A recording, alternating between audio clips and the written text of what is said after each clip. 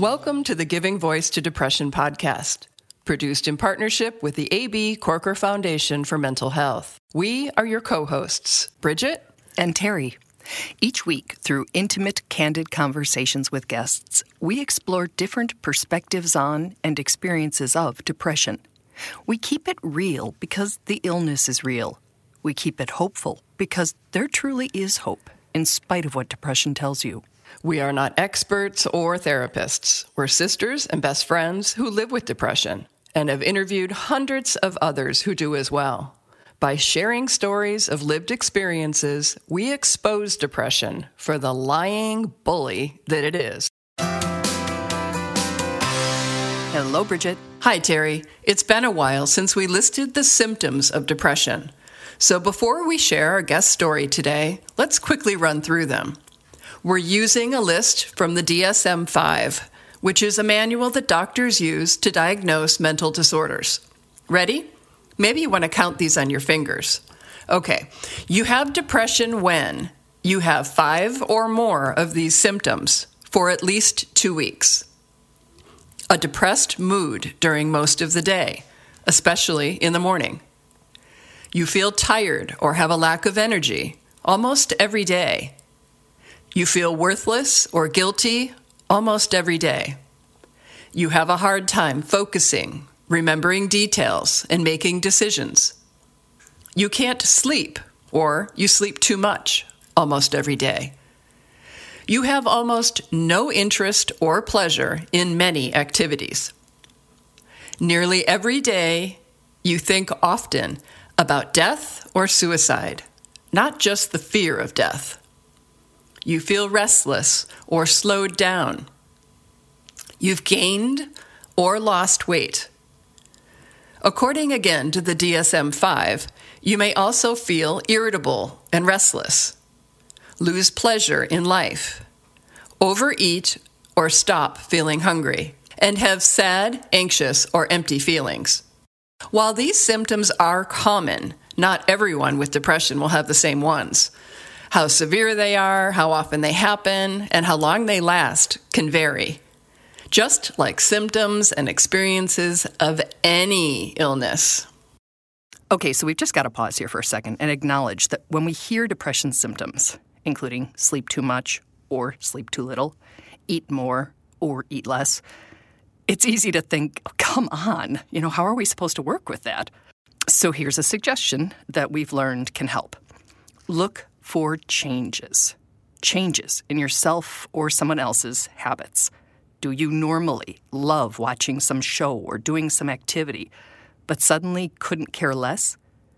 Do you usually wake early and get a start on the day, but now you feel weighted down in bed, and a shower feels like a Herculean task?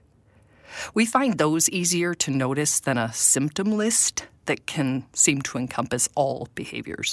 And if we notice those changes, we need to caringly acknowledge them and ask, how can we support the other person? Be ready, of course, to be told that they're fine or maybe just tired, but keep an eye on them and check in a little more often.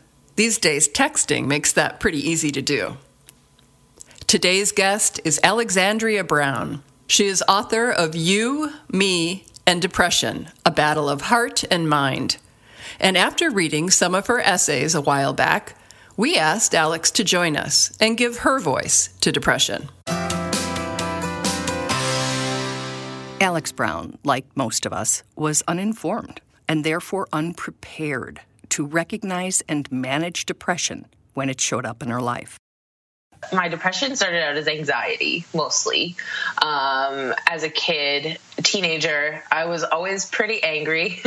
I'm sure my parents weren't exactly sure what was going on, and I don't think I was either. And so I drank a lot, and I hung out with the wrong people, and I did all of those kind of cliche acting out things that you do as a teenager, while also battling something that I didn't realize was happening to me. And also back when I was in high school, depression and anxiety, mental health in general, wasn't actually talked about.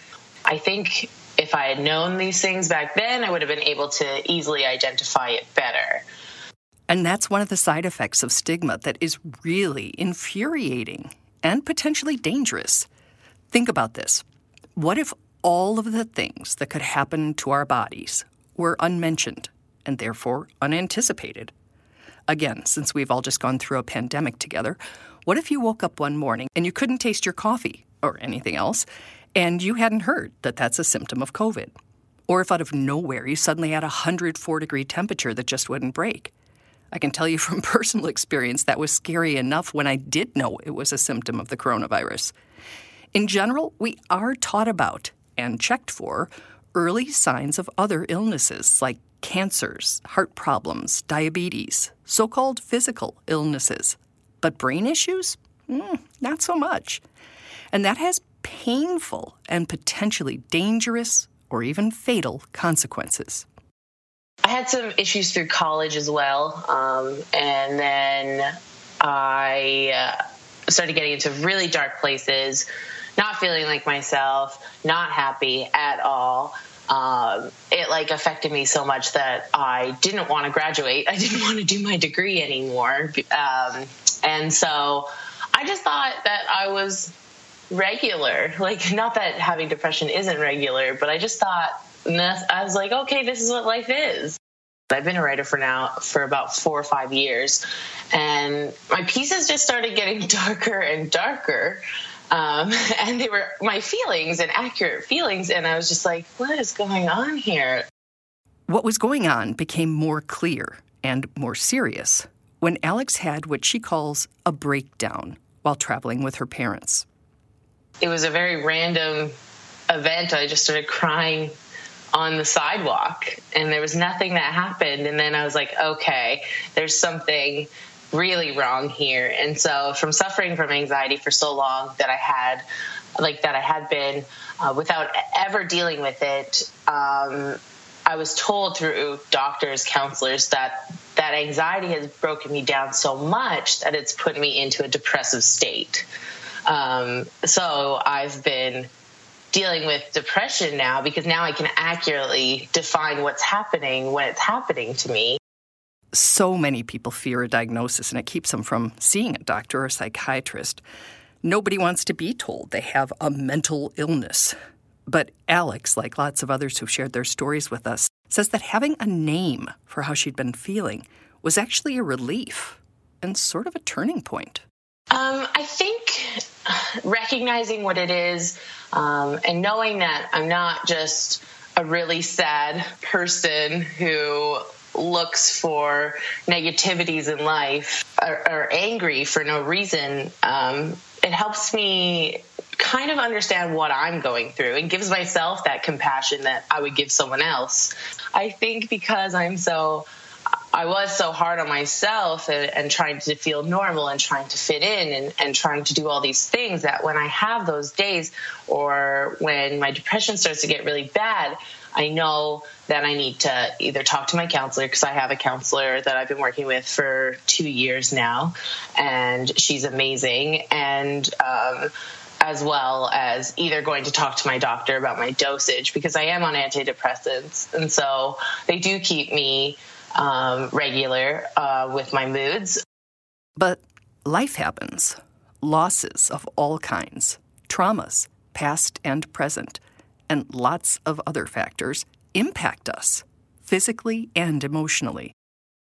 Being able to define what's just a really rough patch in my life and what's actually a deeper problem with my depression. And I think understanding my depression better and understanding that it's a piece of me has allowed me to understand that when life gets really hard, it's not actually fully my depression, but I also know that I react differently to situations because of my depression. So I think it's just more so giving myself compassion and trying to work through and finding those things in my toolkit that work for me to get me out of a really dark place. Alex says her mental health management tools include therapy, antidepressants, her parents and other supportive family members, and a close-knit group of friends, and her dog. I didn't realize taking care of something else other than myself would actually make me take care of myself. because I have to feed him, I have to walk him, I have to do these things for him. And so pet therapy definitely has been a big one for me, because even when I'm having an anxiety attack, he comes over and he just wants pets. And I think it just takes me out of that like anxiety hold and allows me to just be there and be in the moment and realize, like, kind of come back to more of reality and into the moment. Alex did not used to talk this freely about her experience, but when she realized, in her words, that she couldn't say goodbye to her depression, so she made the choice to say goodbye to hiding it. Remember, she's a writer. And we asked her to read a few passages from articles she's written that we really like and we'll link to with this episode. The person I am now can tell you that the best decision I've made is admitting that I wasn't okay. So I'm saying goodbye to the person I was before and embrace the new one I am now. The girl who has depression but is fully accepting this piece of her. It's a piece of her she is determined to not let win, and damn, does that feel good. It also feels good to know there are other people who get it, who have been in that same dark pit. Not that we'd wish that on anyone. But there's a really weird thing that happens once in a while when I share my story. I meet other people feeling the exact same way. I meet people who feel guilty that depression makes things feel 100 times worse than they actually are. I meet people who feel as though while there really isn't anything wrong in their life, they just can't seem to be happy. That's the thing about depression. There's no real reason to have it. You just do. So I get through the bad days trying to remember that even though my brain is telling me I'm broken or that there's something wrong with me, there really isn't. I have a little bit of a harder battle than some, but it's a little easier of a battle than others. You can't compare your struggles to anyone. You can't let your mental illness tell you you're worthless. You need to find the inner strength you found this far and pull from it when the days get tough. Not broken. Just a little harder battle than some and a little easier than others. That's a good reminder that our life experiences are uniquely ours, as are our experiences of mental health and mental illness. You can't really lump everyone together with depression. We're all different and we all feel it differently. And I think that's where some of the misunderstanding comes from with mental health. It's like, well, my mom had depression and she couldn't get out of bed for days. And it's like, well, my depression actually gives me insomnia, so I'm up all the time. And our own experiences can vary, right? Bridget and I have both had years where we've gotten along just fine, with or without an antidepressant. And times we have really struggled with everything, from our daily obligations all the way to holding faith and belief that life has value. Mm-hmm. Yeah, exactly. Everything, it changes constantly. I think it changes with you as we go through life, because our lives are not the same year to year. So it'd be kind of, I guess, foolish to think our depression would stay the same too. Alex describes depression as the hardest opponent you will ever face because it just doesn't give up, ever. And because depression is invisible, Alex writes, quote, "You're sick in a way that makes it easy to judge. You're sick in a way that makes you look lazy and unmotivated. You're sick in a way that makes people think asking, but why can't you just be happy, is a reasonable question. Like this is all some choice." I've lost people to cancer, and I've also lost people to depression. So I don't really know why they don't hold the same weight. Do you ever wonder if people fear that if they listen to your story and understand your mental health struggle, maybe they'll have to acknowledge their own? Yes. Oh my gosh, yes. I've actually had this conversation with a few people. I think a lot of people have mental health issues, but they don't want to deal with it and they don't want to talk about it because in some form they think they look weaker. I think that's just a really sad thing, and I really wish that people, even though it's scary, would listen to other stories and then relate to them. And so I think definitely it's a scary thing for people to understand your struggle because it might force them to look at their own, and not a lot of people like to look inside. I know I didn't, that's for sure. Of course, the other side of wanting people to recognize depression as an illness is that those of us with it also have to. We have to be on the lookout for those symptoms or changes that we talked about in the open of this episode, and be willing to talk with a doctor to get a possible diagnosis and seek treatment if we need it, just like we would if we came down with anything else. And that might include calling in sick, taking the occasional mental health day, because sick is sick, and our brains are part of our bodies, even if the rest of the world seems to think otherwise. And I think that's the thing when we have depression or anxiety, we're trying to do a big fix instead of looking at little things that can just help us get through the day. And I think focusing on those little things are so important because, I mean, just petting my dog or getting a fancier coffee than I usually do or texting my friends, those things seem so little, but they actually help me a lot. And so, I mean, when you're in a dark place, it is hard to get out of, and I definitely understand that. But I just want people to know that, like, they are loved, even if they don't feel like it, and that there is a reason to stay in this world, and nobody can replace who you are.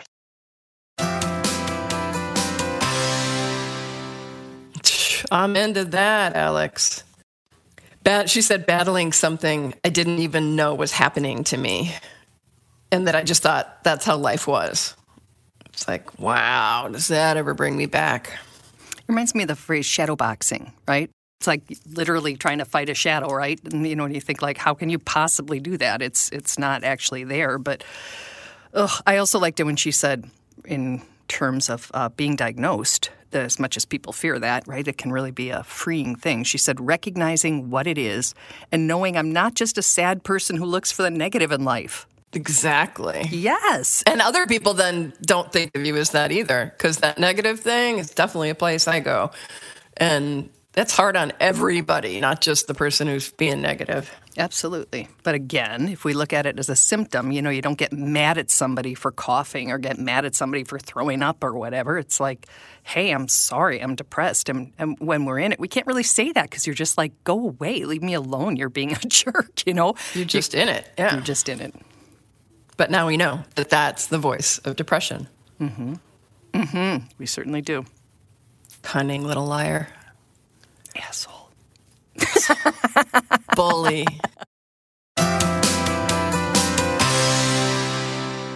We truly hope that our podcast brings a little more understanding, helps you better articulate your experience of depression, or better understand how to support someone else's. We invite you to join us for daily posts on the Giving Voice to Depression Facebook page and on Twitter and Instagram at Voice Depression.